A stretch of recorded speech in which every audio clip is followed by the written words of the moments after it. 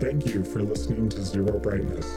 If you'd like to support us directly, you can go to patreon.com/zerobrightness. You can also find and interact with us on Facebook, Instagram, and Discord.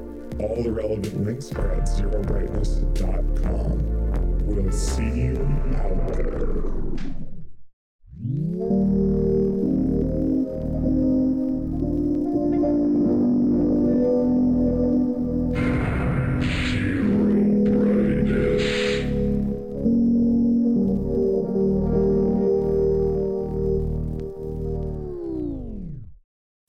So today we are entering the Barlow-verse. Which is a reference I don't even get because I don't watch the Barlow extended universe. I don't watch children's movies. But so I'm joined by B. Bazinga. I feel like everyone should know who you are, and I've been If you're in the Disky. Yeah. So I've been mentioned by Justin in a bunch of episodes too. Yeah. Sure. I guess like the easy intro is like, you're another person like me. You're a musician who does podcasts. You have a band called Ostrov with Justin. That's really sick. And you have other projects. I don't know if you want to plug any right now or... Yeah, I mean, they're all going to be coming back in a big way this year pretty soon, and they all also involve Justin. But nice. we're in a band. We're in the Digital Devil podcast, which is a very nebulous thing at the moment. There's one season of it that's kind of like a tone poem about it's like a tone poem / audio only let's play of the very first Digital Devil story game from the Nintendo. That's with 2 E's. Right, yeah. And then now we've got another season in the hopper that we're recording, a whole bunch of video. It's a whole to-do. It's hard to explain, but you can go suss that out on the internet and find us if any of those words that were definitely words piqued your interest. Right, yeah, exactly. And so obviously, Justin is a big part of this show, and so it's kind of only a matter of time until we did something together, and I'm sure the three of us will too. I mean, there is an episode of your show that's y'all two, me, and Monica as well. Oh, right. Yeah, where you made us watch some weird Japanese porno and then had us talk to you about it.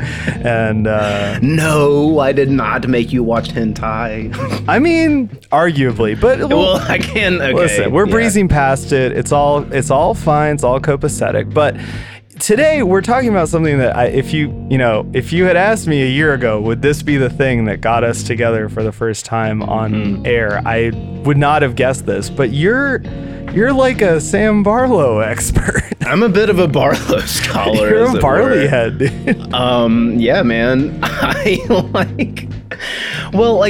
This all started with Silent Hill to bridge the whole thing, because I never had a PSP, but friends of mine did, and one of my friends had Origins and let me play it, and I was like, this is not great, but I like the mirror thing, and this is kind of neat.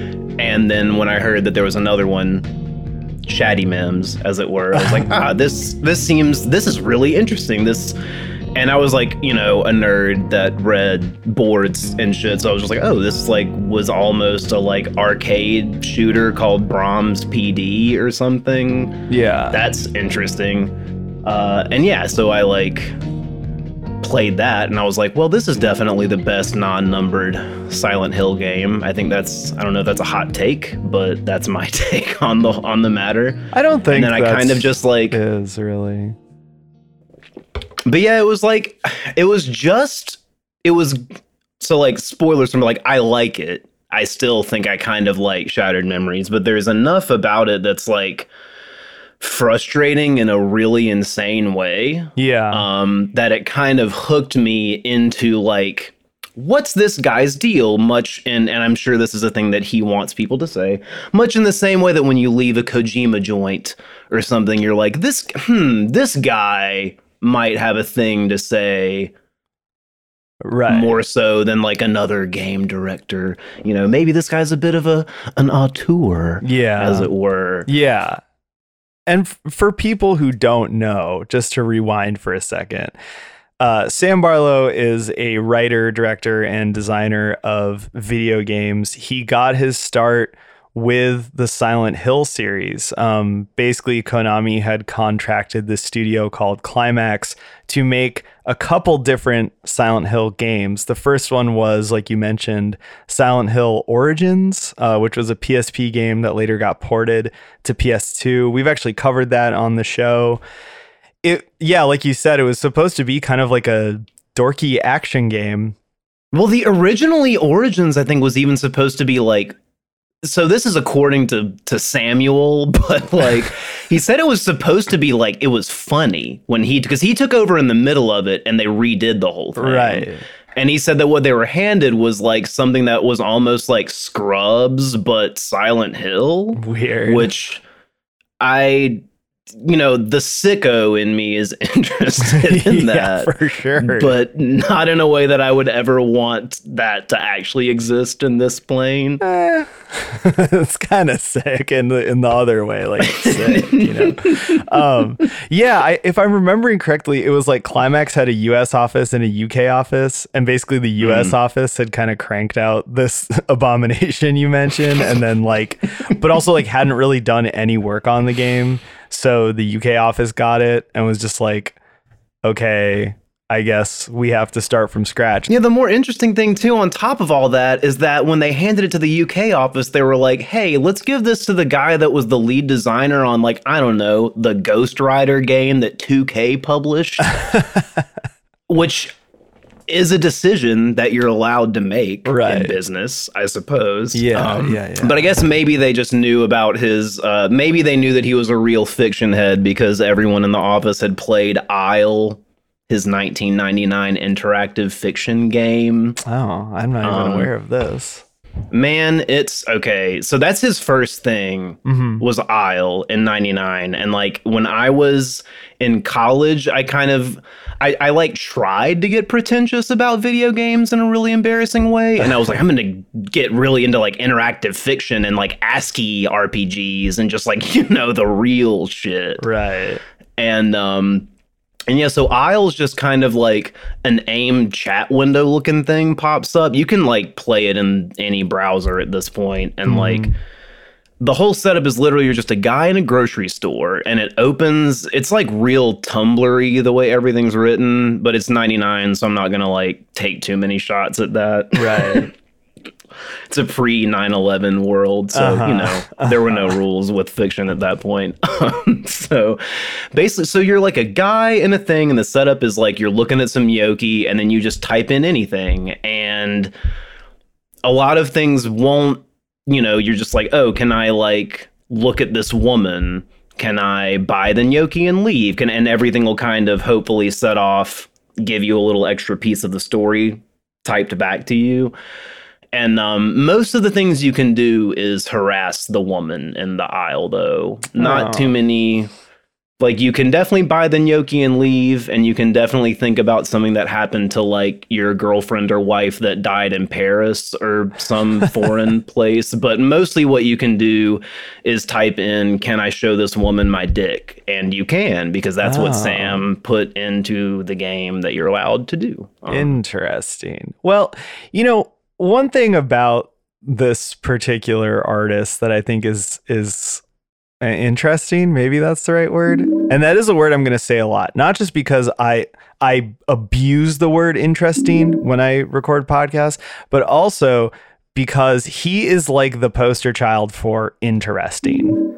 Yeah, whenever I've asked anyone the last week or two in preparation for this if they have any thoughts about his stuff, that's the word, man. Yeah. Every single person is well, I thought her story was interesting. It's if you look up interesting in the fucking dictionary, there's a picture of our boy. It's the wiki picture of him with that Wales University shirt or whatever on his Wikipedia page. But so he's an interesting guy in that he made this strange piece of interactive fiction, and then seemed to work on a bunch of random normie games, and then worked on Silent Hill Origins, which Silent Hill Origins is also kind of a weird normie game. It sort of feels like a Silent Hill fan game. It's okay. I think it's like the okayest Silent Hill game. It's not a slam dunk or a horrific failure, you know? But the next game that he made, which was also a Silent Hill game, was Silent Hill Shattered Memories. Shattered Memories is important because it's probably the most like weird and experimental Silent Hill game, and it's also the start of the rest of his career. It establishes so many of the tropes and ideas that would come up in all of his later works. Replaying it now, which I did before this episode, it's uncanny because I just played, as you did, his newest game, Immortality, which we're going to talk about later. But as I was playing Immortality and I was thinking about the things I liked and disliked about it and all that shit, I was like, this is so much like how I felt about Silent Hill Shattered Memories. And I went back and replayed it and I was like, yeah, it's like kind of the same thing. Like, the man is nothing if not weirdly consistent. You know what I mean? Yeah, and I replayed Shattered Memories too, I think probably around the same time. It was like basically when you did, you're like, I don't ever want to talk about Silent Hill again episode. Yeah. And then Konami seemed to like directly respond to you with an 1.5 hour long presentation about 7 new Silent Hill games. Yeah. But yeah, so I played it on my Steam Deck. I loaded my own PS2 you played BIOS it on into my computer. Yeah, I decked it, baby. You played it on the Steam Deck. So you like that, right? You're a fan? Oh, I like that. Yeah, okay, cool. Mm-hmm. Yeah, okay, cool. I like that. All right, shit. Now continue, please. Yeah, so I played it on that, and it was, you know, like, yeah, I exactly. Like, I was like, this is weird how much, like, I remembered it and I was like, okay, yeah, I've played all those other games. Everything lines up crystal clear. It's all kind of a 1-to-1-to-1-to-1. Let's crack. It was right before Immortality. I noticed I still had Game Pass. I was like, all right, let's crack this baby open. And it was just, yeah, I was like, I feel like the same set of things happened to me, just in a drastically different setting, in a way that made me, again, frustrated. Yeah. But in a way that, but also in a world in which everyone else went, this was really interesting for the, let me see, 1, 2, 3, 4, 5, for the 6th time in this man's career.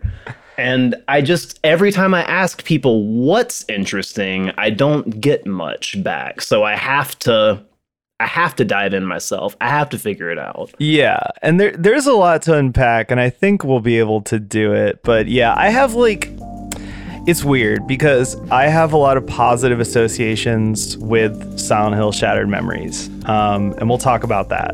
But I also always felt like I was never ever sure if it was actually a fun video game or if it was actually even clever. Right? Because I feel like exactly how I feel about it. Yeah, I feel like the game thinks itself to be clever. I think it's almost aggressively telling you that. But when I was playing it, I was like, I don't know if this is actually as clever as they think. And yeah, playing Immortality was so funny because, I mean, Immortality is a game that has been getting a lot of praise. And like we were talking about this privately. I said, like, if you're a male, like you're a straight up male and you wear a vest, you love this game. Like, you fucking love this game, you know? And you're telling people that it's great and interesting. And I don't know, when I played it, I was like, I don't know how to feel about it. But I also like thought about it a lot, and I played the whole game. And I'm a pretty aggressive, you know, quitter, you know, like if I think something sucks or there's nothing to it, I'll quit. I have no qualms about that. So I was like, there's things about this game I liked, there's things about this game that I hated, there's things about this game that I thought were super, super questionable. But like, I played the whole game, and yeah, and that's like, I would like everyone listening, because like I you know, I don't want to put words in your mouth, but for my part, like, I just want everyone to keep in mind, like, I'm gonna talk some shit. Yeah, for sure, for sure. But I've finished all this man's games. Like, there's something here that at least like I will give my man that, you know what I mean? And that's just like, I've quit more games than I've started for sure. Yeah. And like, or more games than I've finished, excuse me. And like, yeah, like something about what he is doing it still pulls me to the end, and I'm kicking and screaming by that point, and I'm hopping mad about it, but I'm there. So he's doing something. Yeah, I have to give my man props for that. Yeah, definitely. And you know what's funny is that I haven't played all his games. I played Origins, and then I played Shattered Memories, and like I said, I always had thoughts about it. And then all of his other stuff, it came out, and I was always just like, nah. Because I will say his career did take a bit of a left turn, despite how much stylistic similarity there is between his later stuff and Shattered Memories. It takes a left turn because he starts making straight up FMV games, which like, I have very negative childhood associations with FMV games. Really? Because for some reason I like Mandela affected an old ZB episode where like y'all talked about FMV games. I don't know how that like popped in. Maybe it was like a tertiary conversation in one of them. FMV games used to come up a lot because it was an experience that James and I shared, and we could chat about it. I think the difference is that James likes FMV games, if I'm remembering correctly, and I don't. I remember as a kid, I was obsessed with Seventh Guest. That's like the one that I actually played and thought was cool, but like anything else I tried was like literally the worst game I ever played. Even Seventh Guest is like a pretty aggressively like ugly and terrible game. The only games I've played more recently that I think kind of fit into the FMV style is like the early like Kenji Eno games, like D, for example, and those games have also aged like milk left in the sun. They're fucking horrible.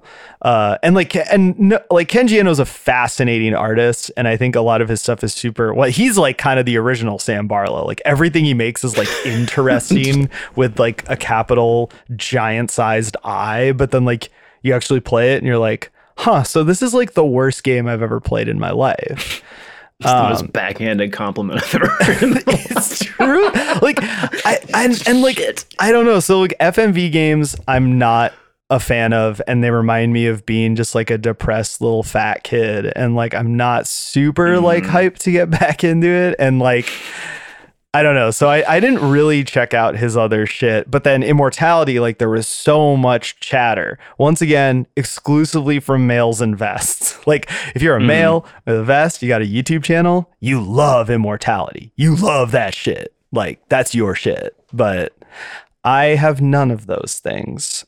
And I think that's why it's so hard for me in particular to like, and I mean, I'll try to save some of this for the actual Immortality discussion, I guess. But like, it's, you know, I experienced the same thing where it's a lot of praise coming from, I mean, yeah, exclusively. It's like there's not a polite way to say it, but it's from exclusively a specific demographic. Yeah. And me being a little queer, it's like, it's always an odd dynamic to try to talk to a like, you know, title case straight white male about things like Immortality as someone with a slightly different brain and different worldview, where they're just like, I literally don't understand and don't even have the context to understand what your issue is with X, Y, and Z. And it's like, yeah, one of the things, yet another layer of frustration that I experience when I tangle with this man's oeuvre. Yeah, I mean, it's hard to like not get ahead of yourself in this conversation, but like he's got a thing with women. Like he's got a thing. You know, we've talked We've talked about this on the show before in various episodes, but like there are some artists where it's like they've got a thing with X. Like David Lynch also has a thing with women.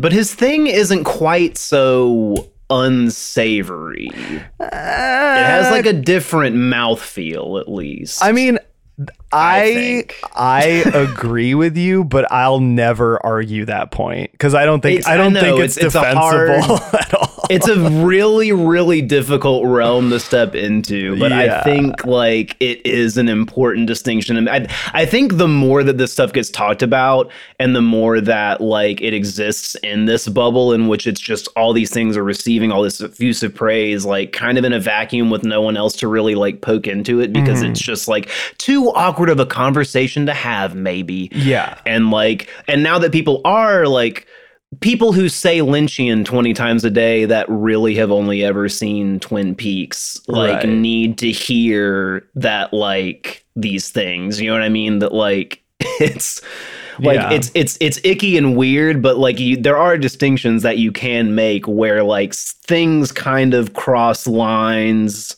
Right. And, you know, and it's also kind of trying to be critical of different things from different eras, using multiple lenses all at the same time. But like, I think that's what we all have to start doing now that we are aging and time is moving and we're experiencing new things and relating them to old things, because that's all you can do. Right. Am I right, Immortality?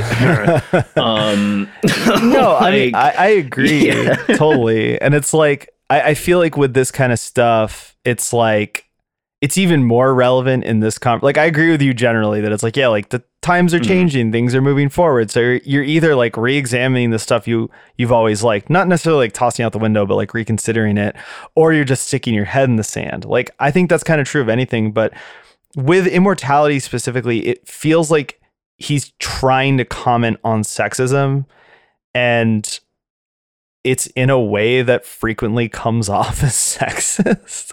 Yeah, and that's like, and if you'd played, like, that would be another theme that you'd noticed if you'd played Her Story, Telling Lies. I didn't play War Games. That's the only thing I didn't play, but because... Are you familiar with that one? No, I'm not. Okay, so that War Games it came out between Her Story and Telling Lies, and it was a streaming only game. Okay. And it was the thing that I thought, it's an FMV thing too. Right. And it's kind of like an idea that you have when you're like 12 and you're watching TV and you're like, what if I could vote on what happens next episode? And like, it kind of is like that. It's a setup where it does the like eye tracking and what are you looking at, the same way that Shattered Memories kind of does. Not eye tracking really, but like, because it doesn't literally track your eyeballs, but it's like you click and decide what thing to watch, and then like that aggregated somehow and like influenced the next episode. Right. And so you could only play it at like, 8 p.m. Central, 9 Eastern or whatever. Like. Right. Via streaming, and it was canceled really quickly because as it turns out with a lot of his things, it's a really fucking unfun way to engage with something that's supposed to be a video game. Yeah. It kind of just goes against the entire thing of why you'd play a video game versus watch something. Well, and that was the problem originally with FMV games. I guess just to back it up in case someone doesn't know what that is, it stands for full motion video, and it's basically games that instead of using like rendered graphics of any sort, they were using video clips shot with real actors. A lot of the most infamous ones used a ton of green screen, I think probably the most popular and famous FMV game was Night Trap, which is like a Sega CD game that was a lot like Sam Barlow's stuff, where it was just like scenes that were shot on sets with actors, and then basically you could interact with the game outside of that through menu screens, and then you get different video clips depending on what you did. With his games, they're not exactly like old school FMV games. There's always some kind of like novel approach to the UI. Like a lot of the old ones are either just straight up like point and click adventure games, or maybe like a very, very simple action game, and then the reward, quote unquote, you get for doing anything is like a video clip. With his stuff, I'll say there's always generally some kind of interesting, there's the fucking word again, or like somewhat novel approach to UI and control, but it is always the same concept of like the core of it always ends up being these video clips that you're watching. And so he really is making the most questionable video games ever. Like, because there was definitely a point when playing Immortality where I was like, is this a video game? I'm like super unclear. Yeah, and even just from like a compositional standpoint, like an FMV game when I'm playing, and I played a few recently just to get a feel for what the state of that genre is, and there's a couple that are all right that I'll get to eventually, but like, you can still feel that you're playing a thing that was written intentionally to be played front to back. Right. And it's held together in that way. And then when you're approaching the way that like Sam Barlow games feel distinct to me post Shattered Memories is that it's less that and more that he's kind of like cut a CW show up into 200 pieces. Yeah. And then created a very weird ham-fisted UI for you to put back together. Yeah. And like, as it turns out, I don't think I'm a really good film editor. So like it doesn't, at least not of other people's work. So right. It's a weird gap for me personally to bridge, and I don't know, maybe everyone else is a baby genius film director inside, and I just think I lack the facilities for that. No, so it's like an extra layer to get through. Here's the thing.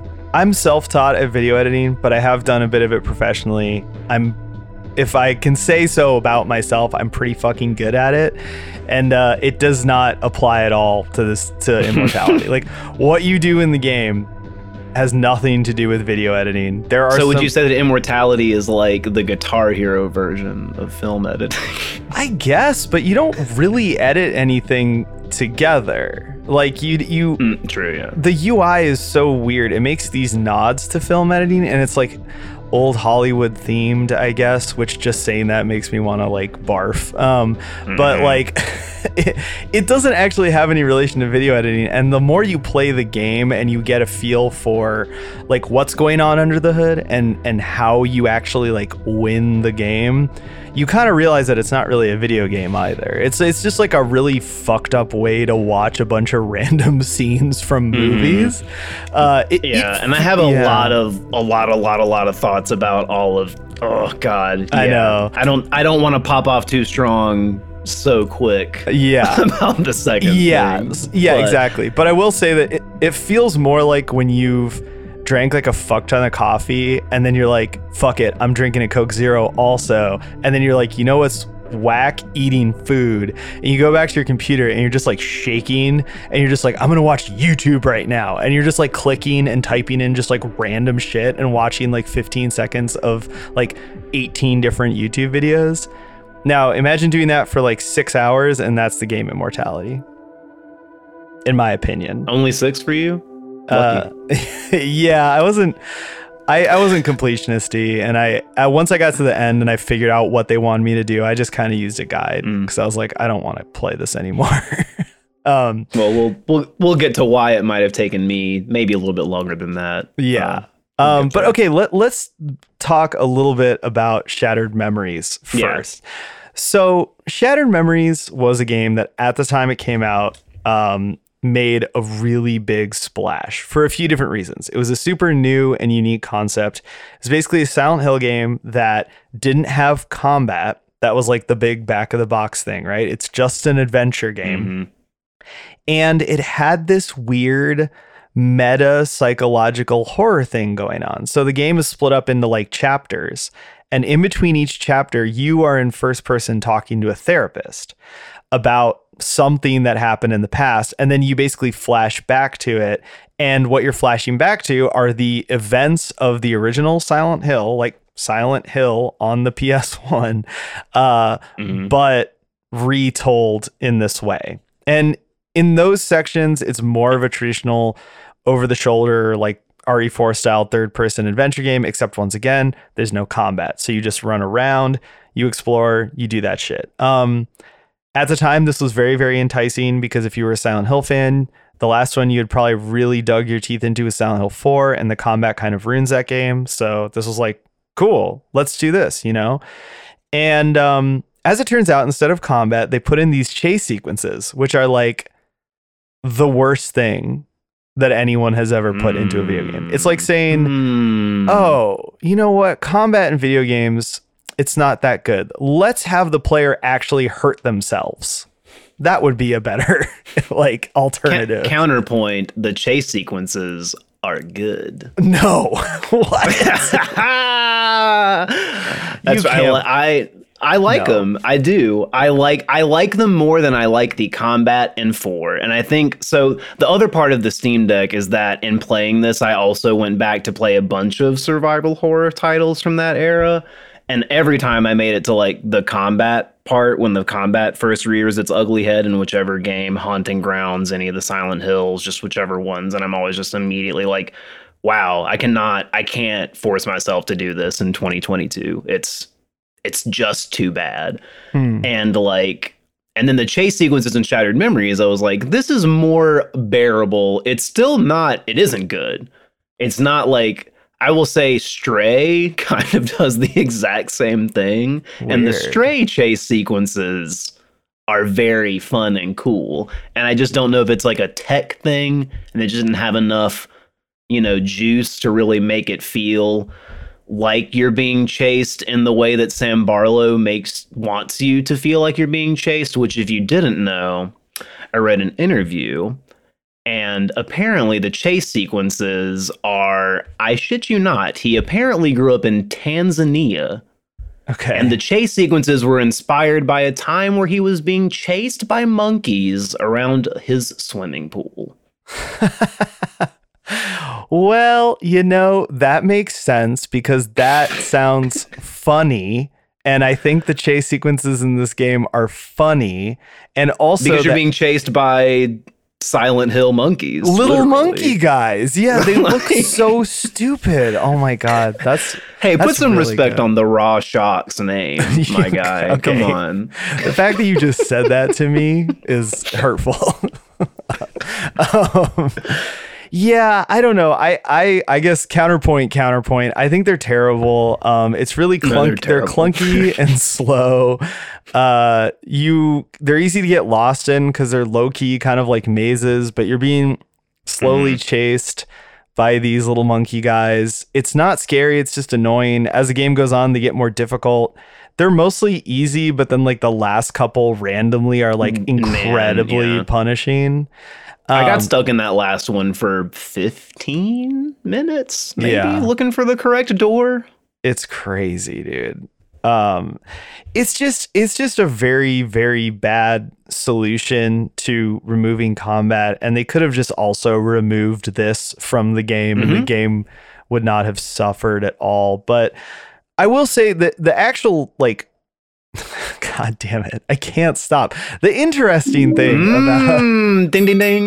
The interesting thing about Shattered, yeah, I'm gonna add a sound effect. Silent Hill foghorn noise. Yeah, maybe a ding or something. I did that in the Dark Souls episode. Remember we said get good, it would ding. Anyway. It'd be like the Futurama episode where Fry drinks the coffee and there's a little ticker in the bottom corner that counts up to 100 and then yeah, hell yeah. Who knows what happens? Yeah.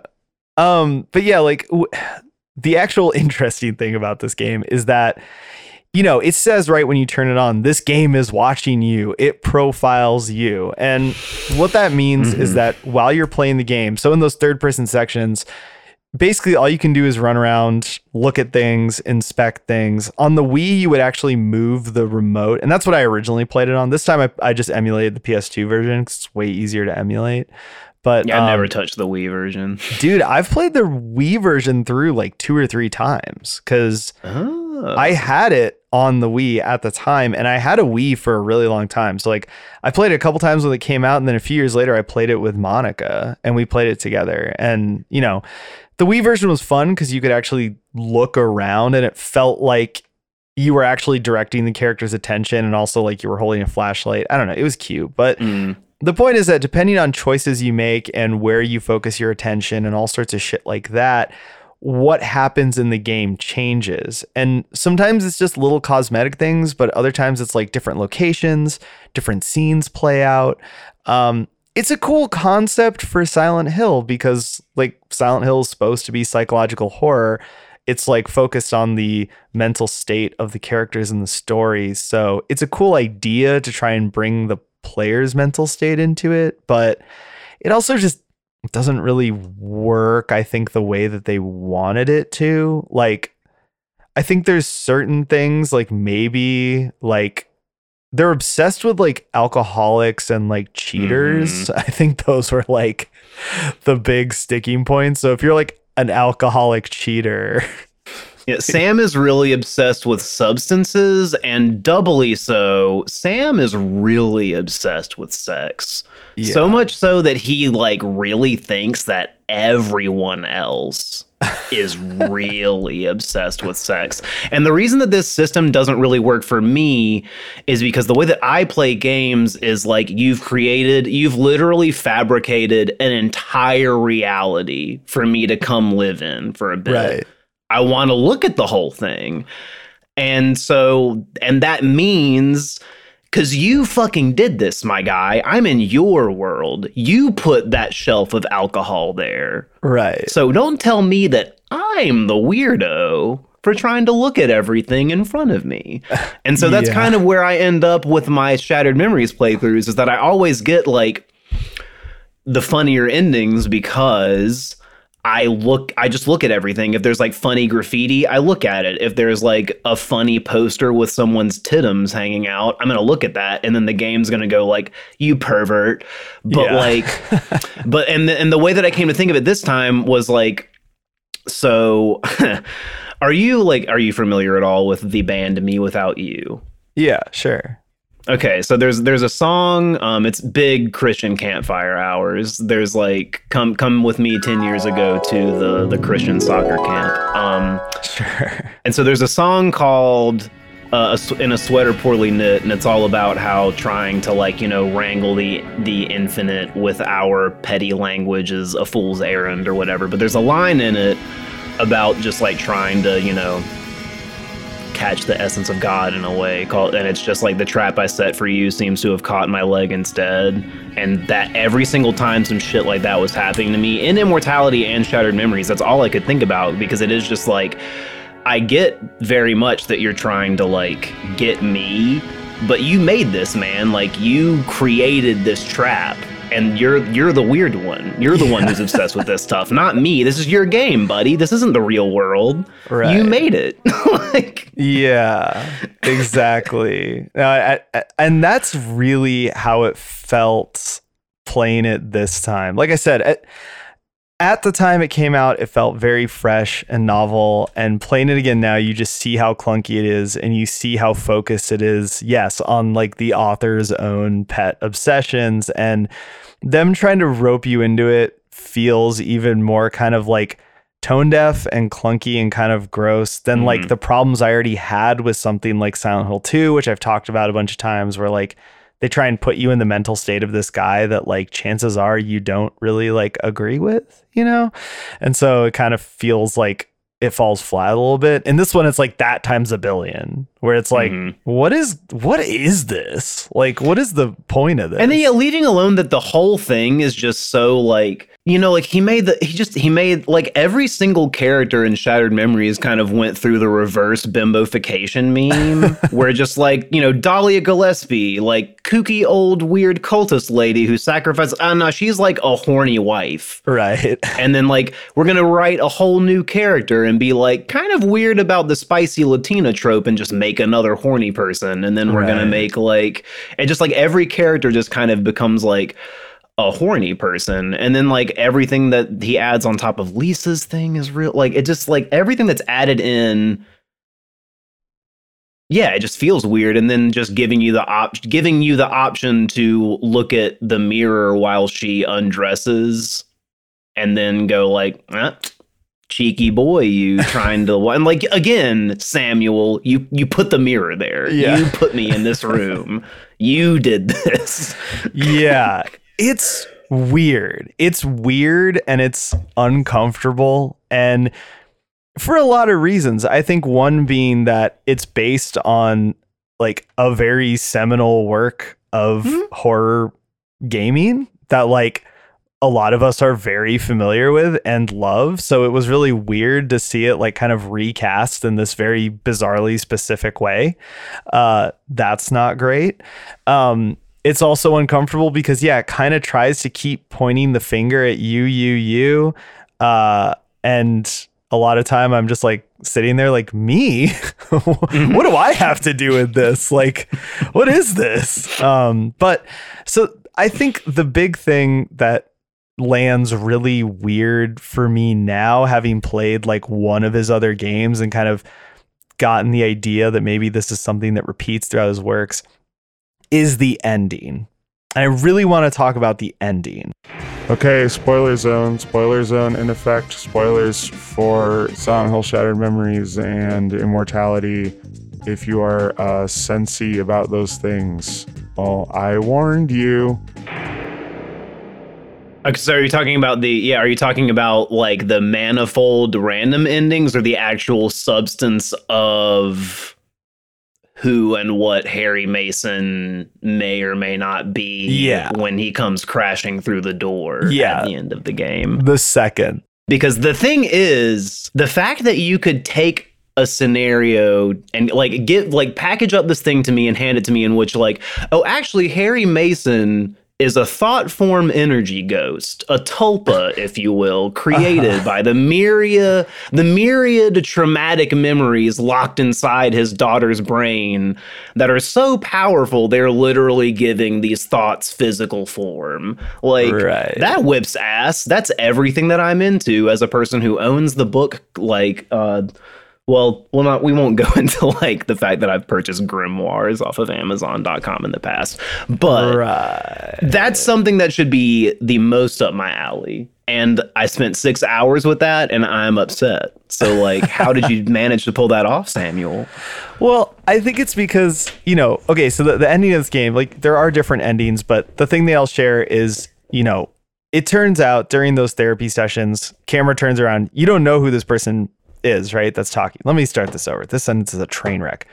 During the therapy sessions, you don't know who the person is that you're playing as, right? It's in first person. You can look around, but you don't know who this person is. You're assuming it's Harry because canonically he lives in the original Silent Hill and it's his story. But at the end, it turns out that it's not Harry. Camera turns around. It's his daughter. And she's traumatized from everything that happened. She's in therapy and she's kind of retelling his story and she's really fucked up. And is she? It changes depending on which ending you get. But the big picture here is like, she's crazy. And then like knowing that, you look at the rest of his shit and it's like, there's a lot of crazy ladies in here, aren't there? Like, this is maybe a trope that you love to return to. Like, what? Sammy loves to do the unreliable narrator rug pull at the end, except like, the shit don't stay on the table. Like, it just all goes flying everywhere when he whips that shit out. I feel like every single time. It's very inelegant every time he does it, and he does it every time. Yeah. It's always some weird, unreliable narrator thing, which, like, it works when it's a Blink-182 song. You know what I mean? Like when it's Tom DeLonge kind of playing the part of a shithead guy for laughs. Yeah. I think that's about as far as you can take that anymore. Right. Yeah, it's weird and it lands really funky. I'll say that because it's just like, I don't know what you were going for here. I don't know what you were trying to say because it also kind of goes against everything that's happened in the game. Like the whole game has been about this like very male character and the game is trying to then get in your head. But the more I played it, the more I was like, you're assuming I'm a guy, like a real dude. And like not even the kind of dude that I am. Cause like I am like embarrassingly straight, but I'm also like not whatever they were trying to like write towards like with this game. And then to have at the end, it just is a big rug pull where it's like, well, actually, you're a woman. And get this, boys, she's fucking nuts. Like, I don't know. Like, it lands really weird. I think because Samuel Barlow just needs to tell women's stories. It's important for him to tell women's stories. Yeah. And so we'll start talking about immortality in a second here, but I just want to say that like that was like so weird to play that after playing immortality and to see all those things line up and also see other things like the VHS and like kind of fast forward rewinding motif that's in Dude, okay, so Shattered like Memories. because in her story, so like, and you've talked about this type of explicit thing before on the pod, I think. Like, he did the shit. Like, he ran all of the Her Story footage through VCRs and shit to get that real good film grain. He could have easily just put those Adobe filters on it. right. Easily could have just gone that route, but he did it. You know what I mean? He made it a point to go that extra mile. He loves the film grain. He loves, like in Her Story and Telling Lies, you can see the reflection of quote unquote you in the screen, in the game's screen. Right. Like in Telling Lies, especially, you're like, you are a journalist that like it opens like a camera facing a desktop and then she sits and you just see like her reflection kind of the whole fucking time. And Yeah. it's crazy. Yeah, that is crazy. Yeah, it's funny. It's like these things recur in all his games. Like, he really kind of has a one-track mind about this stuff, but then playing, you know, going from his first real game that like represents his style well, I think, and then going to the most recent thing, I don't know how much like growth really there is, you know? And that's what kind of I would threw say me. no. It's a lot of growth. Yeah. Well, let's talk about immortality. So if you haven't heard about this game, the quick summary is, you know, it's an FMV game where it's meta, right? Like you're trying to do It's like double meta, man. yeah, you're playing as a film archivist who's going through this archive of unreleased, unedited scenes from films that all starred the same actress, Marissa Marcel. None of these films were ever released. Nobody really knows what happened to her. So you're supposed to go through these clips and figure out what happened to her, what went wrong, you know, what's the story. And you know all this because in the intro like title screen, you can go to an about section and it tells you all this, but it's like a letter signed by Sam Barlow. He loves to do that Yeah. too. He always, like, the ending of Her Story, the rug pull is that you are, I don't care. Don't play Her Story. I'm spoiling it for you. The ending of it is that you are the woman's daughter. And the ending of the game is you get a message signed SB that's like, did you find out enough about your mother yet? Are you? And that's the other thing he likes to do is he loves to check into you like 6 hours in and go like, you got it? You good? You're good, right? Like you've seen it. We can just go. Yeah. Like he does it every single time. Like he's like, hey man, there's like 3 hours more of stuff here, but you got it. You don't need to see this other stuff if you don't want to. I'm like, well then why you make it then? Why am I here? Dude, that was big time how I felt about immortality. Like, and that was why, like, I played it for like 6 hours or 5.5 hours, something. I felt like I played it for way too fucking long. I felt like if I had played it for 2 to 3 hours, I would have had a more positive outlook on it. But the fact that it dragged on and like what I had to do to actually like see an ending was absurd. And I was I think there's like, upwards done. of 10 hours of video, if I remember correctly. Which is, I mean, look, I mean, it's like masturbatory at that point. Honestly, it's because it's not just movie footage; it's table readings and like incidental footage and interview. You know, there's a whole lot of extra stuff outside of just the movies that you're supposed to use to figure out whatever the hell happened to Marcella Marcel, the shell with wigs on. Yeah. Mulholland Drive 2. Like, I don't. Yeah. So he goes so far out of his way to try to deliver you. I've been okay. Look, I've been really trying to figure out how to be as gracious about talking about it, because I do have a lot to say, and I think there's a lot of important stuff to talk about here, but I just am trying to do so without being so hopping mad about stuff. And that's kind of been my journey. I've like been in therapy for a year to just try to be like, I just need to stop being so mad at the things I'm doing. Right. In a particular way. Like, I love to be critical, and I think criticism is such a valuable tool. Obviously, right. We're here doing this. Obviously, I'm all about it.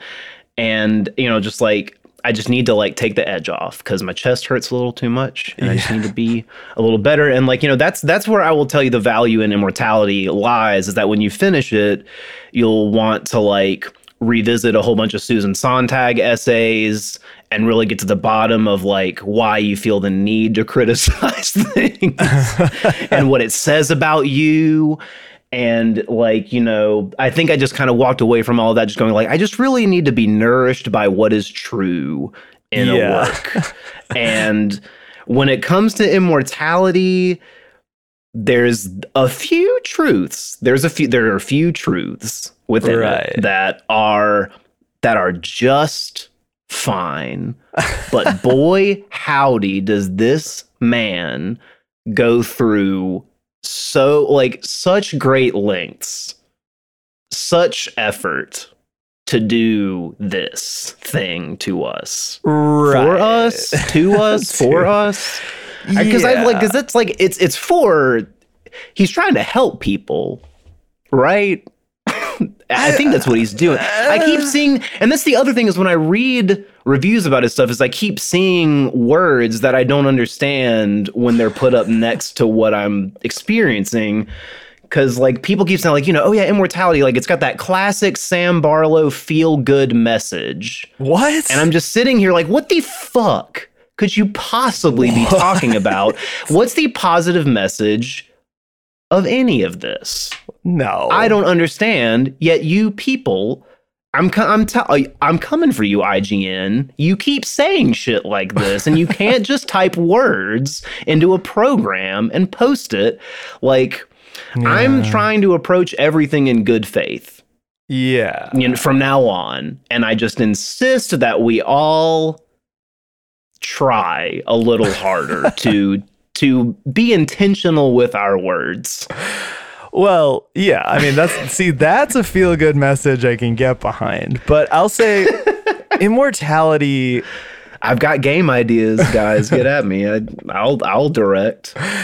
Immortality hits some very specific buttons that if you're a certain kind of person, like I think we both are, it drives you fucking nuts. And if you're not, you're like, wow. That's so deep, you know?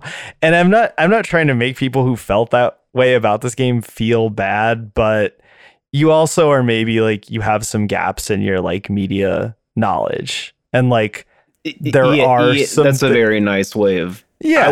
I was going to say read a book. Yeah, well, that's a nicer way of putting it. Yeah. Or like watch a movie. Because like the thing about Immortality is, okay, so Immortality. Let's talk for a second about how you play it, right? Yeah, well, how do you even like talk? Because it's like, you know, do you talk about these things as if they're films? Am I supposed to like think about the films in Immortality as films? Absolutely not. Okay, for number one, absolutely right. Not. I'm not right. Okay, thank you. Yeah. Because I can't turn off that part of my brain. It's hard for me to. So the whole time it's happening, because that's the other thing is people are like, oh, it's so easy. It's the most convincing FMV. It's so easy to buy into what Sam is selling here because of how period accurate this is. And then all of a sudden I'm watching a movie that's ostensibly from the 60s with shaky cam shit. Yeah. I don't like... Again, like you can't just type things. Yeah. Well, okay, so the way that you play this game, where you're a film archivist going through clips, is basically you get like a handful of clips at the start of the game and you play them and you can just sit there and watch them. But as you're watching them, you can pause it and then you can click on objects in the frame. Clicking on objects in the frame will take you to other clips. So in the beginning of the game, you're probably just clicking randomly and uncovering clips. However, as you play the game, you start to actually watch the clips, and then you start looking for things to click on that will lead you down pathways that will find the things that you're looking for. Now, initially, you're totally in the dark, you're going totally blind, but eventually you figure out that the game does have a rough structure.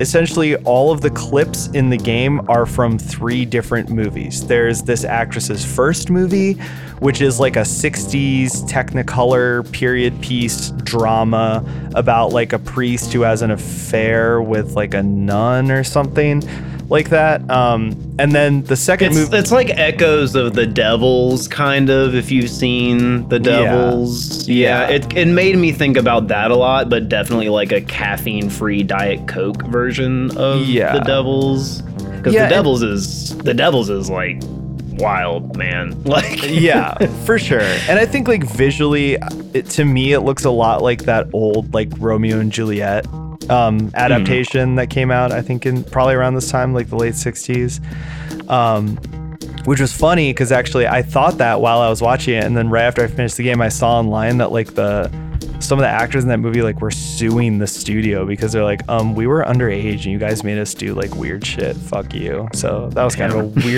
weirdly topical thing to run across. But anyway, so that's her first movie. Her second movie is like a few years later. It's like a very early 70s detective drama.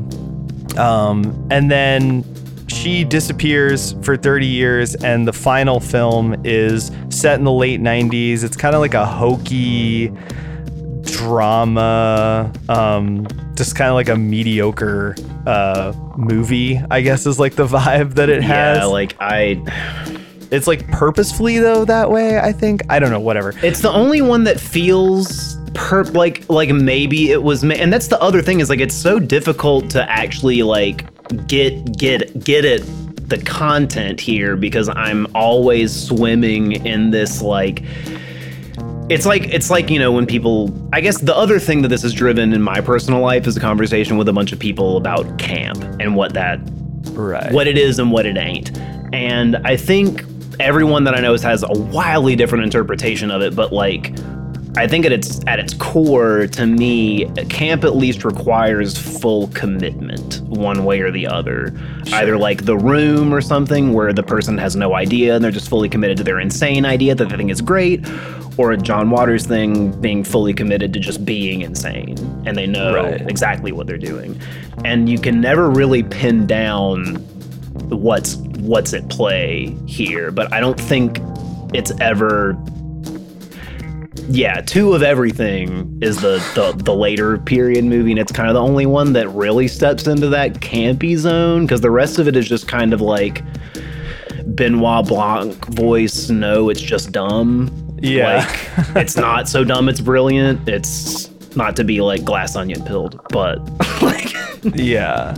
I mean, so the thing about it, like the way this works, right? Like you've got your 3 movies, you've got scenes from the movies, they're complete unedited takes. You see people like before they yell action and after they yell cut. There's also like behind the scenes stuff. There's some like TV interviews, all this kind of shit. And yeah, it operates on multiple layers, because on the one hand, you've got scenes from the movie. As you watch them, you can kind of piece together the plot of the movie. You've got scenes showing what was going on with the actual actors' lives. You can see what was going on behind the scenes.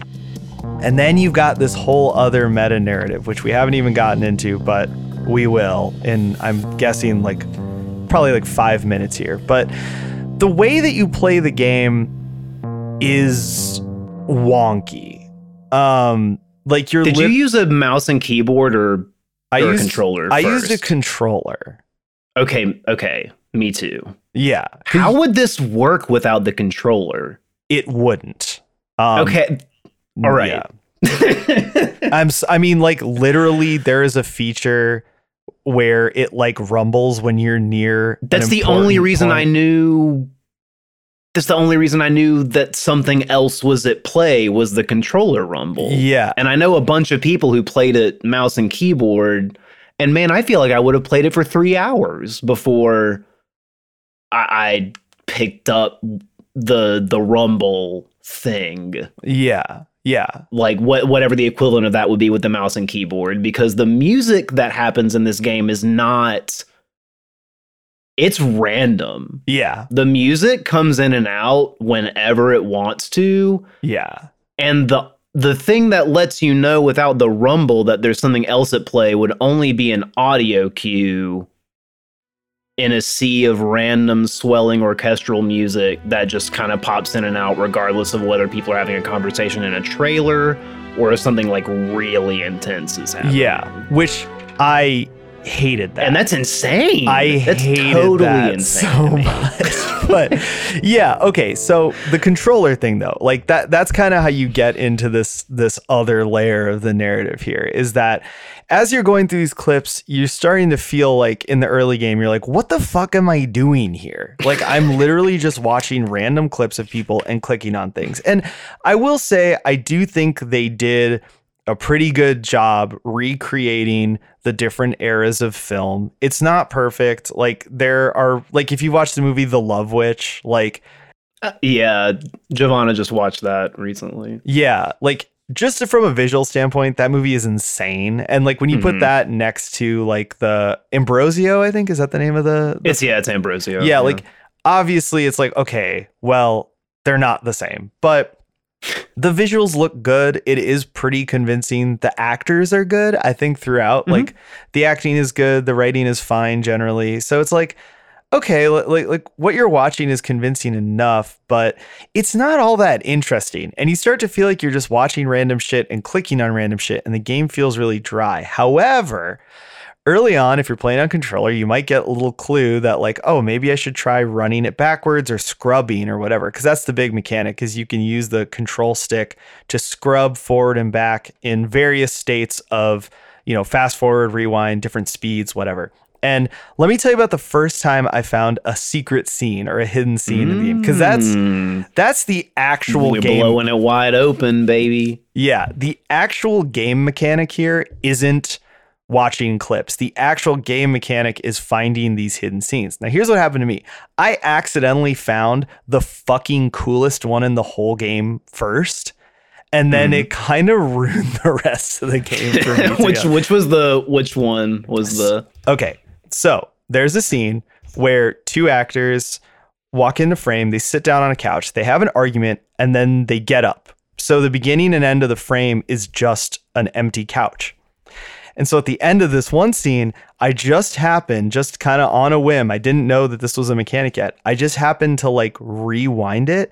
And as I was rewinding it, two entirely different fucking people walked into frame and sat down on the couch and had an insane, cryptic, fucked up conversation that I didn't understand. And yeah, I was like, oh my God, this is fucking It's good when it hits the first time. Yes. It's real good. I realized later that I could have found some of the other ones that I think aren't nearly as cool, where you just literally find like a hidden scene of like a person doing a monologue against a black screen. So my first secret scene was the dancing, which is literally just someone's in, I think it's Marissa Marcel's in a mocap suit, and if you run it back, it's the one, as it were, having a little dance across the screen instead. And so that hits a little bit less impactfully than a real good one. It wasn't quite as much of the like Wayne's World moment as you would want, which is another, you know, maybe an issue, maybe not. If you played the game and got cool stuff the entire time, then that rocks for you. Right. So glad. Right. Didn't happen that way for me. No, exactly. And I thought about that a lot, because like there are a handful of scenes that work in the way that I was describing, where like the characters leave the frame and then different characters walk in, and that's really cool. But then there's way more where it's like what you're describing, where it just kind of, you see a little overlay of the hidden scene and you just need to like get the speed right to catch it. It's kind of like that scene in The Ring where she's trying to like get the lighthouse to go into frame and she's like fucking with the speed on the machine. But like when you get those to work, it just cuts to a different scene in a different place with different actors. It's not really like creepy. It's weird, obviously, because it's like, I didn't expect that, I guess. But like the ones where the actual different people walk in, it's really weird and creepy and cool. But like, I find that I found by the end of the game that those moments were kind of few and far between, but they're real sparse. Yeah. And the more they happen, I mean, it was pretty immediate for me, but definitely the more they happen, the more I'm just like, I do not give a flying fuck about the real world of this game anymore, man. Can we just get to whatever metaphysical shit you are trying to pull on me right now? I'm so much more interested in that than Minsky. So you raise a great point, because that gets to the horrendous pacing in this game, which is basically... But it's my fault that it was paced so terribly. Don't you see? I am just a bad film editor. Sure. Well, the way that you're supposed to find your way around this sea of clips is by randomly clicking on shit. Like, how is that literally the mechanic? And I mean, like, you can find a guide written by an insane person that tells you like what to click on to get to certain important scenes. And when you look at it, it's crazy and it doesn't make sense. And then when you try to follow it, it doesn't work. Like sometimes it works and sometimes you click on the thing that they're like, this will lead you there, and it's just random. So like in the playing of the game is where I started to feel this weird sense that like, because of explicitly that, and so I'll use this to outline it. Like I had figured out that something involving a gun definitely is what I'm trying to find. Right. And so I'm sitting here just frantically looking for guns in every frame, clicking them. I get stuck in a loop of clicking on the same 5 guns. And it just in a loop of scenes, and I just can't get out of it. And so here's the kicker, right? So this is where I start to feel as if like, did you ever have like a little cousin show you a CD or something when you were younger, and they're just like, you're just in this unbearable position of sitting on a couch with someone sharing a Walkman while they're staring at you, waiting for it to happen, you know?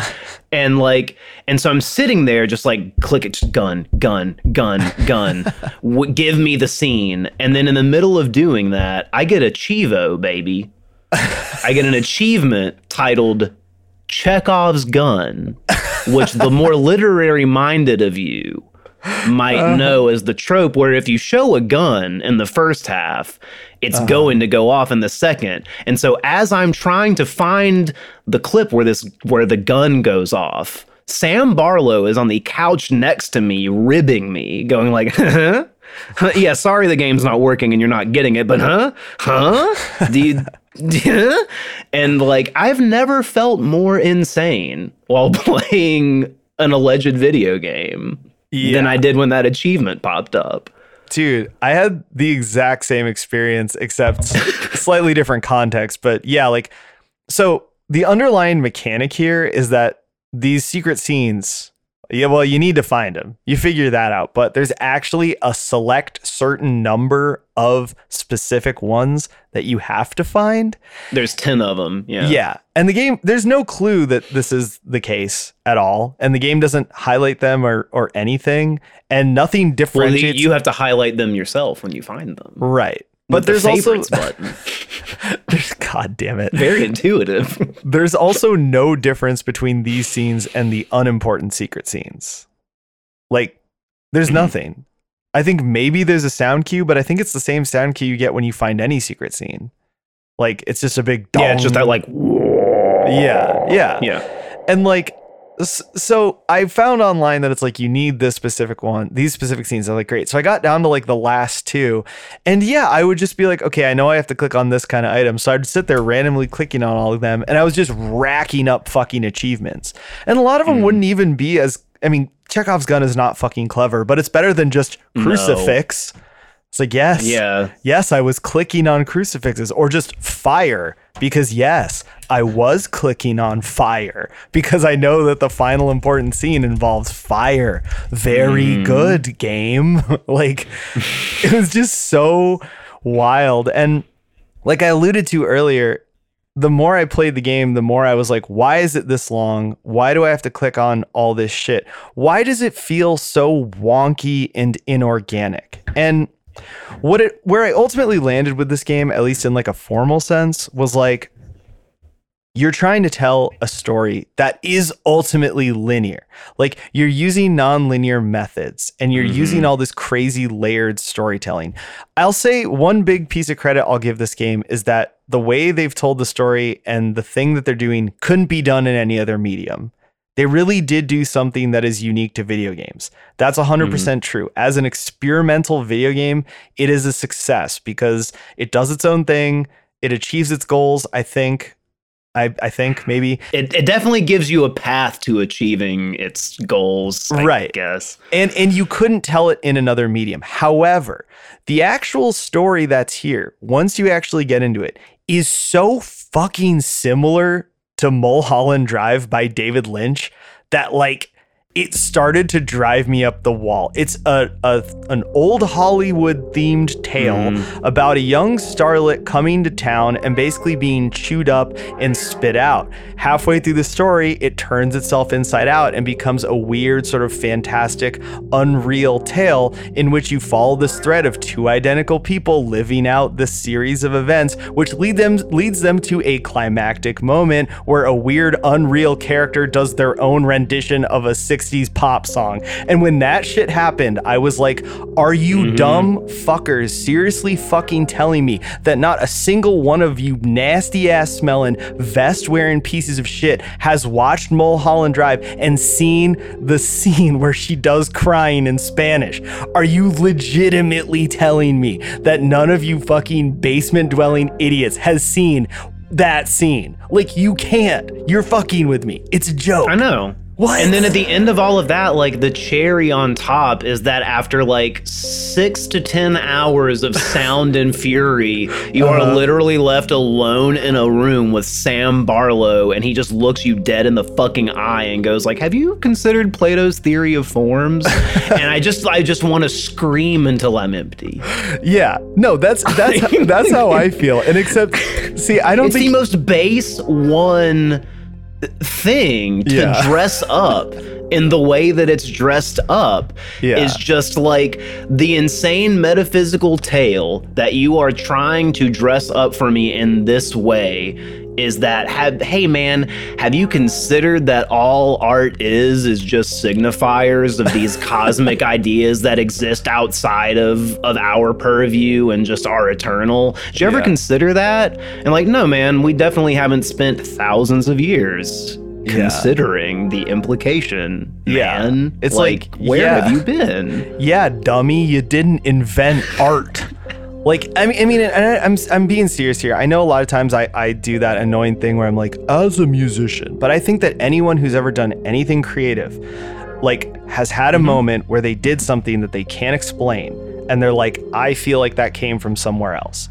It doesn't mean that you wrote the greatest song of all time or you drew the greatest picture of all time or something. You just had a moment where you did something, it just flashed in your head and you did it and it was weird and you felt weird about it. Like, a lot of people have had this feeling. It's not fucking unique, dude. And like, you didn't invent it, Sam Barlow. But what really drove me crazy about Immortality is that, like I said, it's so much like Mulholland Drive that I started to think, okay, if we're trying to do Mulholland Drive, is this different take on it better? So is it more efficient? No, absolutely not. It takes like 4 times as long to get through. Is it more interesting? I mean, I don't know, maybe that depends on who you ask. But then you get to other like real art questions, right? Like, is it more emotionally engaging? Does it give you more to chew on? Does it actually inspire some sort of like feeling in you, the viewer, more so than Mulholland Drive, that it justified all this extra shit? And the answer to me personally is like, abso-fucking-lutely not. And it's even funnier and more decisively a no from me because David Lynch already tried this. After Mulholland Drive, he did Inland Empire, which is basically like the film version of Immortality and also a weird, bizarre, fucked up remake of Mulholland Drive. And guess what? It's a much worse film on every single metric. And I like Inland Empire. I'm saying this as a fan. It it is not even comparable to Mulholland Drive. Mulholland Drive is a fucking 10 out of 10 classic, and Inland Empire is like a weird movie you put on when you're too high. Like, they're not the fucking same. So when I came to the end of Immortality, it was like, this sucks, actually, and I think I hate it. Backed hard. Yeah, like honestly, like this sounds like a bit, but my personal metric for gauging things in this category is like, was this a better or worse experience for me than when I was 12 years old and I read the Choose Your Own Adventure Goosebumps book, The Tale of the Black Knight? And yeah, in terms of Immortality, it's going to be a no for me, dog, on that front. You guys should go out and purchase a Choose Your Own Adventure Goosebumps book. They rock, no matter what age you are.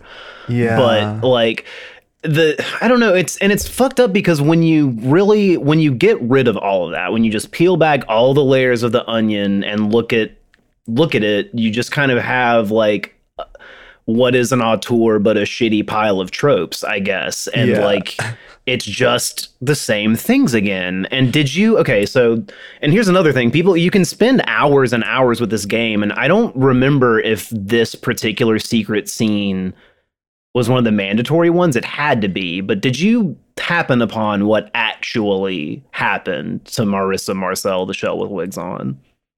Like the scene in the bar where how she came to be, how the one came to possess the body of Marissa Marcel. Oh, like the weird unnecessary rape scene? Yeah, buddy. Yes. The weird unnecessary Nazi group rape scene where she is basically murdered and then saved by this immortal entity by just body snatching her.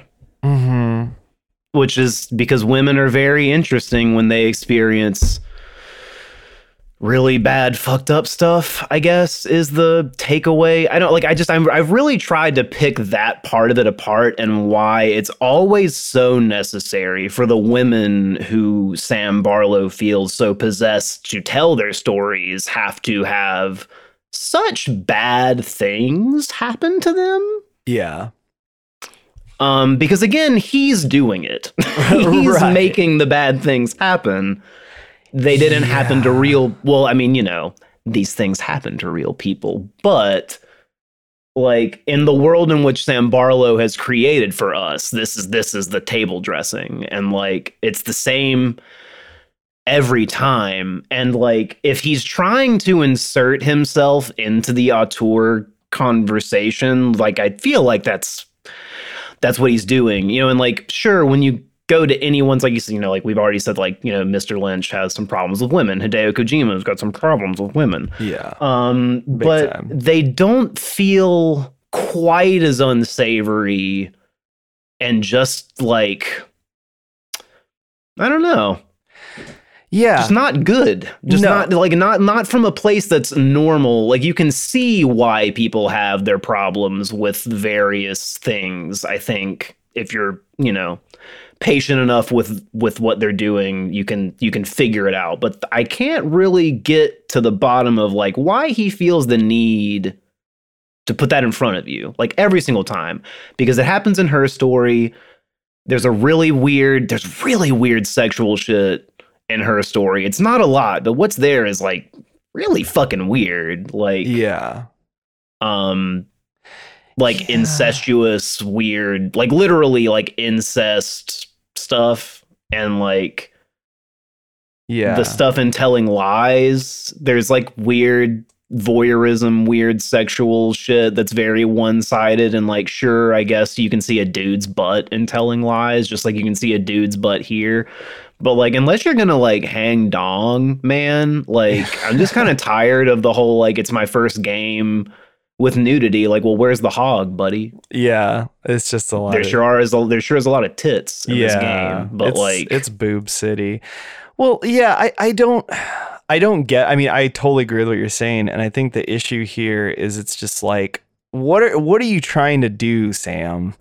Because it's like you're trying to comment on. Like I said earlier, you're trying to comment on sexism. Like you're trying to show sexism, And this absolutely existed in the film industry. It still does, but especially absolutely, in the 60s and 70s. So if you're just trying to do a realism, okay, you did it. But then it's like, what are you trying to say here? And with this game in particular, and it sounds like it's a repeating theme, it's like, why do you want to comment on sexism and the things that women go through by using these really shitty tropes about women? Because like Marissa, it's like Whedonisms but worse, honestly. No, like, for 100%. Yeah, for sure. Because it's like in this game, it's like Marissa Marcel is like an innocent, like, you know, whatever, like she's just an innocent farmhand, man. Yeah, exactly. Just trying to tend her fields in Flanders Fields or whatever. Exactly. When the Nazis invade.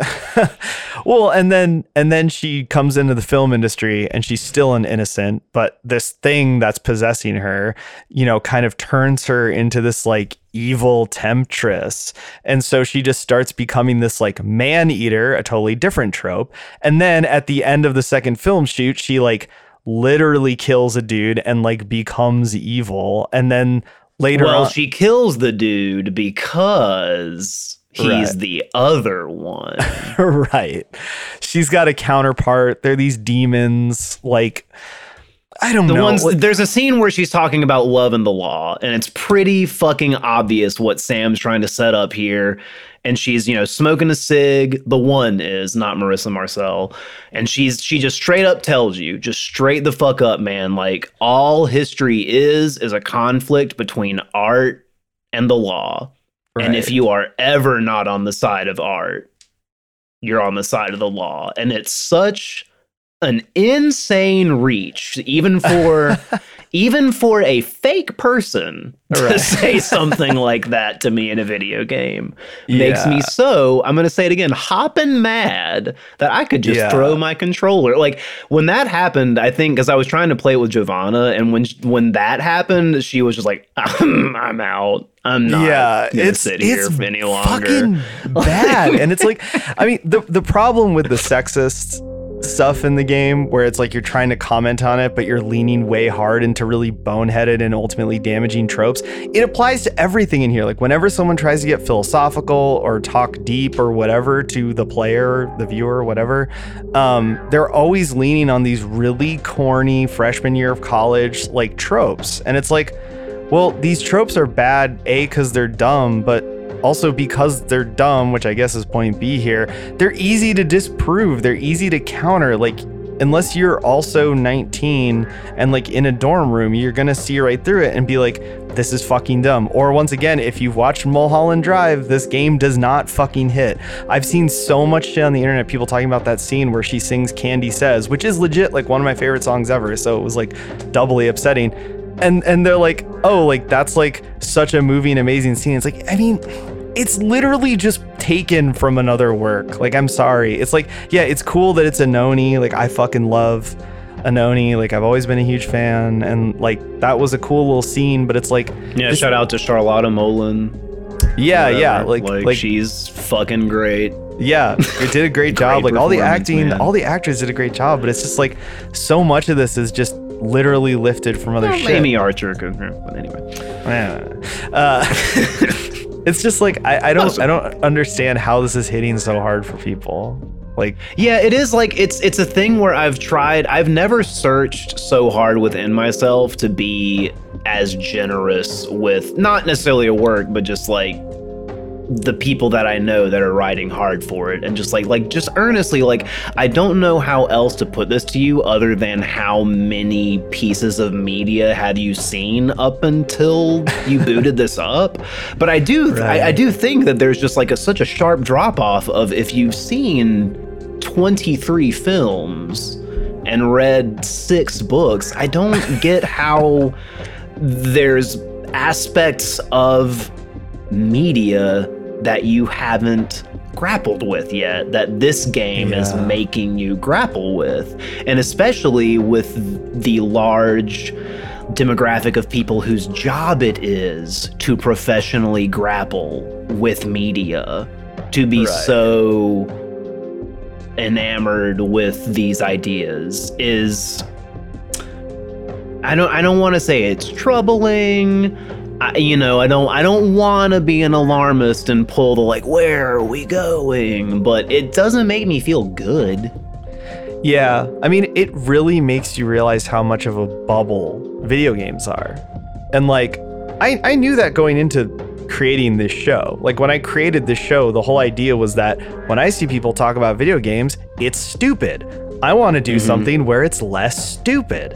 And not because I think I'm smart, but because I read books and I listen to music and I watch movies and I look at video games in that same way. It's not a revolutionary, even a very interesting concept, but I think that it's just like necessary to do like crit, on video games if you're going to do that. And so I already knew that going into it, but the longer I do this show, the more it is like, yeah, there's a lot of fucking people who are like, I play video games. That's what I do. So like if I read a book, like here's my book for the year.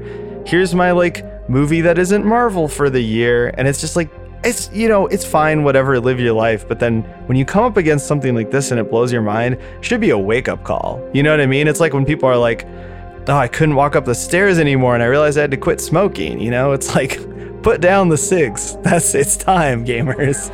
Stop it. Get some help. Yeah, and then just, I don't know, and then when this thing is just the central thing at play here that's fucking so many people up is kind of just like, I don't know, man. It all just boils down to like a de Kooning quote or something. Like, it's just, it's like we've been doing this for hundreds of years and we're still doing like, well, content, you see, is very tiny.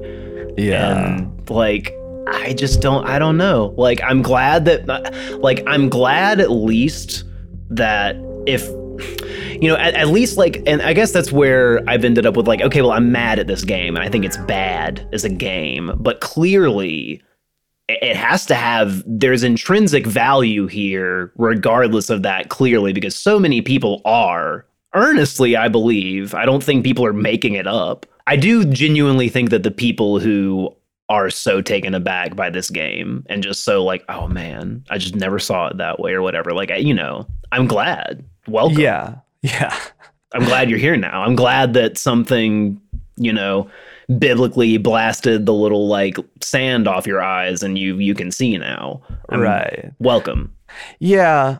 I think it's just, for me, what's frustrating is that it's so boneheaded. It's so boneheaded. That's like where I keep landing with like anytime I try to give it the benefit of the doubt. Because it is like, it's interesting. It's capital I, size 72, Times New Roman font, I. Interesting.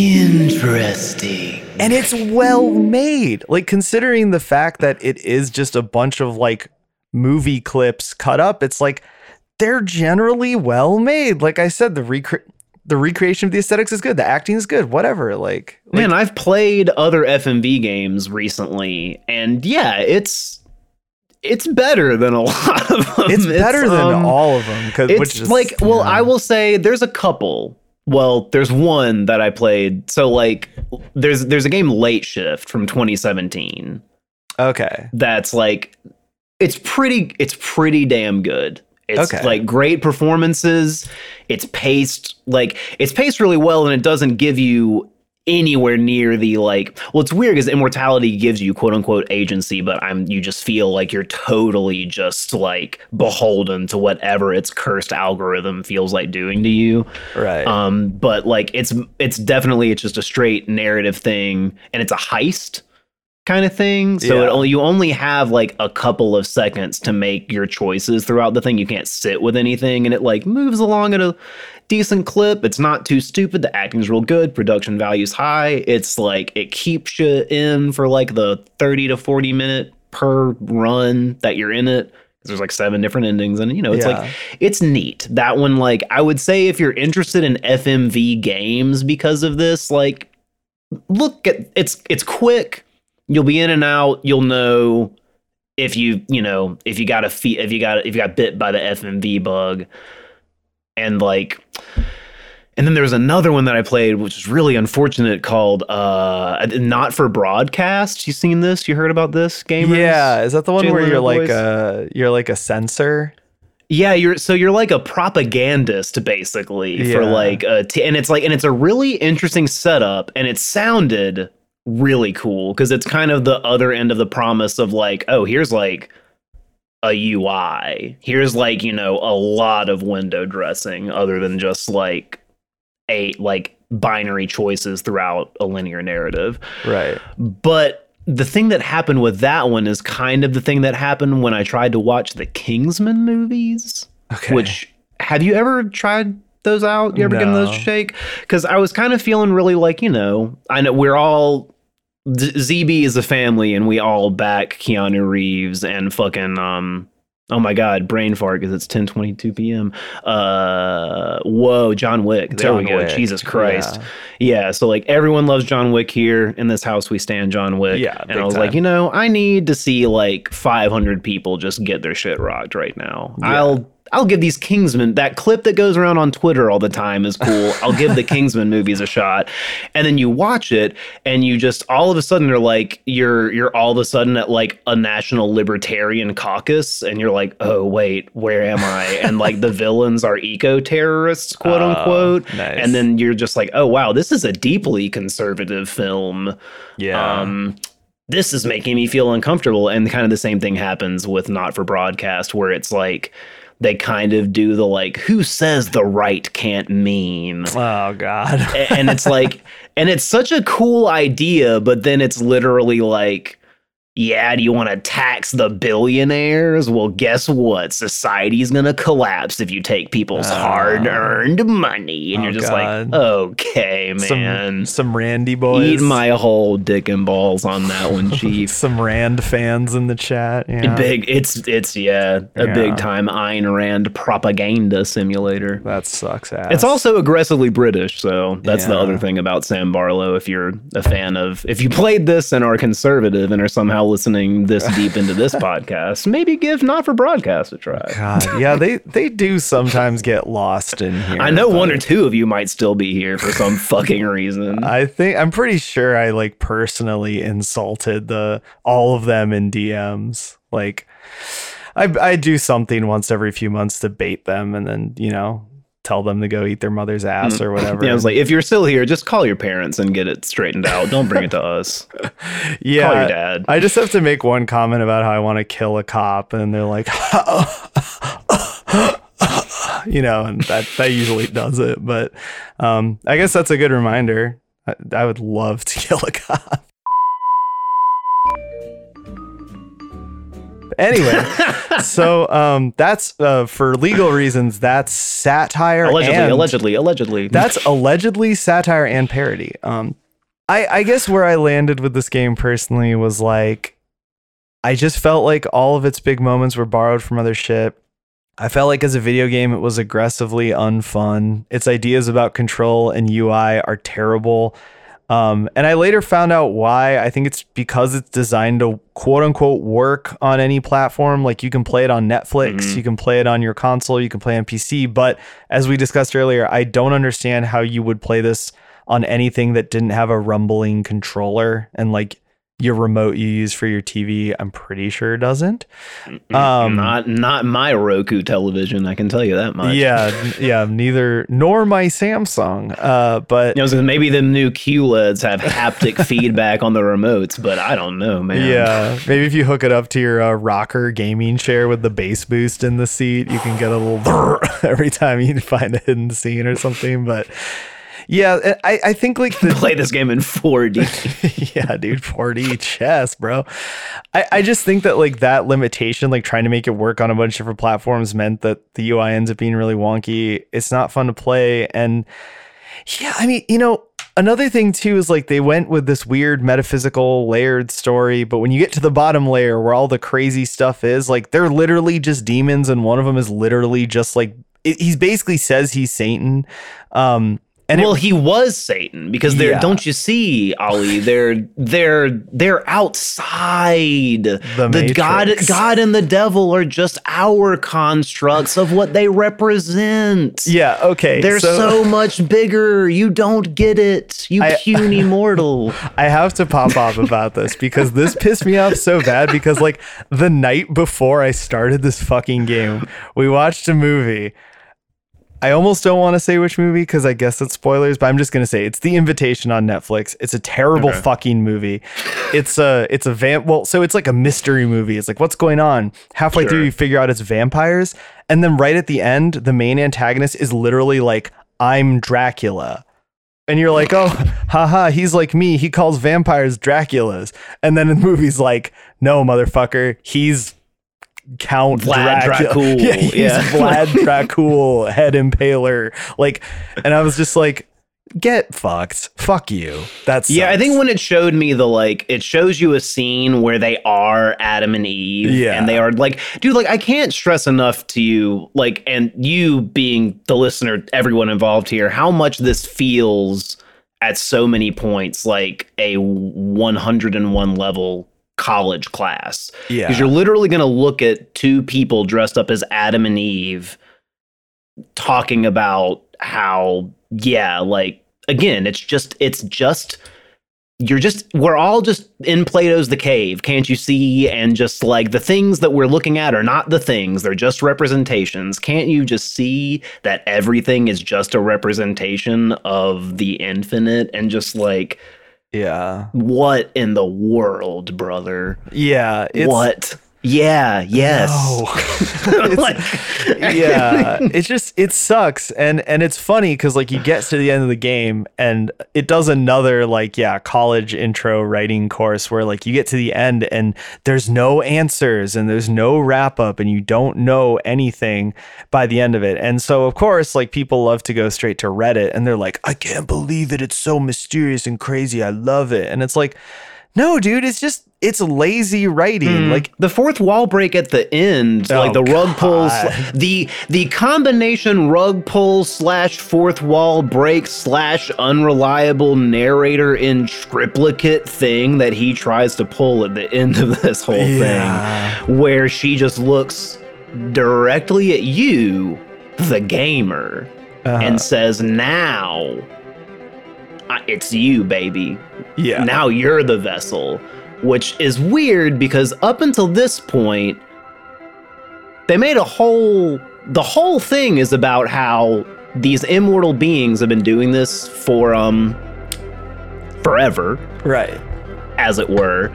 And so she's been inhabiting the body of, she goes through all these different flowery, emotive things about creation and the creative spirit of humanity and blah, blah, blah. And she's always attracted to this person because she sees so much great creative potential and she'll finally be able to manifest her immortal representation here in a perfect way that'll bridge all the fucking gaps or whatever. And then but then me, a gamer, that's where you ended. Why? That literally doesn't make a shred of sense. Yeah. Not even a little bit in any of these realms does that track. Yeah, it's like, do you know how much is in my bank account? Like, you are not gonna get very far in this world. I'm sorry. Like, I don't know. It's funny too because I actually got the whole end sequence of the game to work correctly, like a video game. God bless. Where you get all the scenes. Mazel tov to that, man. Dude, I know. You get all the scenes and then you get that rug pull and then you see the credits roll. But I was looking around online and I'm like the only person on earth who experienced that because everyone else was like, the credits randomly rolled an hour into the game, or like I got that to trigger without finding anything, or like, and so it's like, once again, it goes back to this idea of form and function where it's like you did your big experiment. God bless you. So neat. Very interesting. But then like you actually think about like, did it enhance the experience? Was it a better storytelling method than just making a movie or just making a video game? Like, did it add something to the story? The answer in every case for me is no. And it ended up being so weird and wonky and hard to use and broken at multiple different points that it was like, why did you do this? Why did you do this? Because you went through a lot of trouble making all these clips. You shot 3 whole movies with behind the scenes stuff as well. Why then did you turn them into this? Yeah. What possessed you? All of that for this beautiful little bon mot. Yeah. Like, and it's just like, it's crazy. Because if you're going to do that, then you would hope that you come out the other side with something so singular that nothing could take its place. But literally, you could just watch Mulholland Drive. Mm-hmm. And then if it wasn't long enough, you could do it back to back with Inland Empire. And then it's the same length as a good playthrough of this game. And it's way better. Like, just go do that. Don't do this. Don't do this to yourself. I regret everything. And I can't wait to do it all over again in another couple years when this man just decides to do it to me again. You know what I'm gonna do instead when that happens? I'm never gonna learn my lesson. I'm gonna cut this episode in little chunks and then email you a zip file, and then you can sort through it and try and put it back together, and that'll scratch the itch for you. No, I'm bad at editing.